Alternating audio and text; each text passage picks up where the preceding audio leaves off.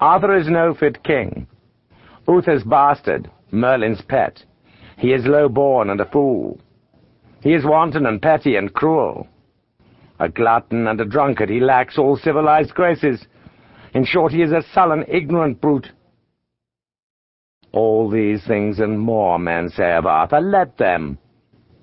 When all the words are spoken and the arguments fall exhausted into silence, the single fact remains: we would follow Arthur to the very gates of hell and beyond if he asked it.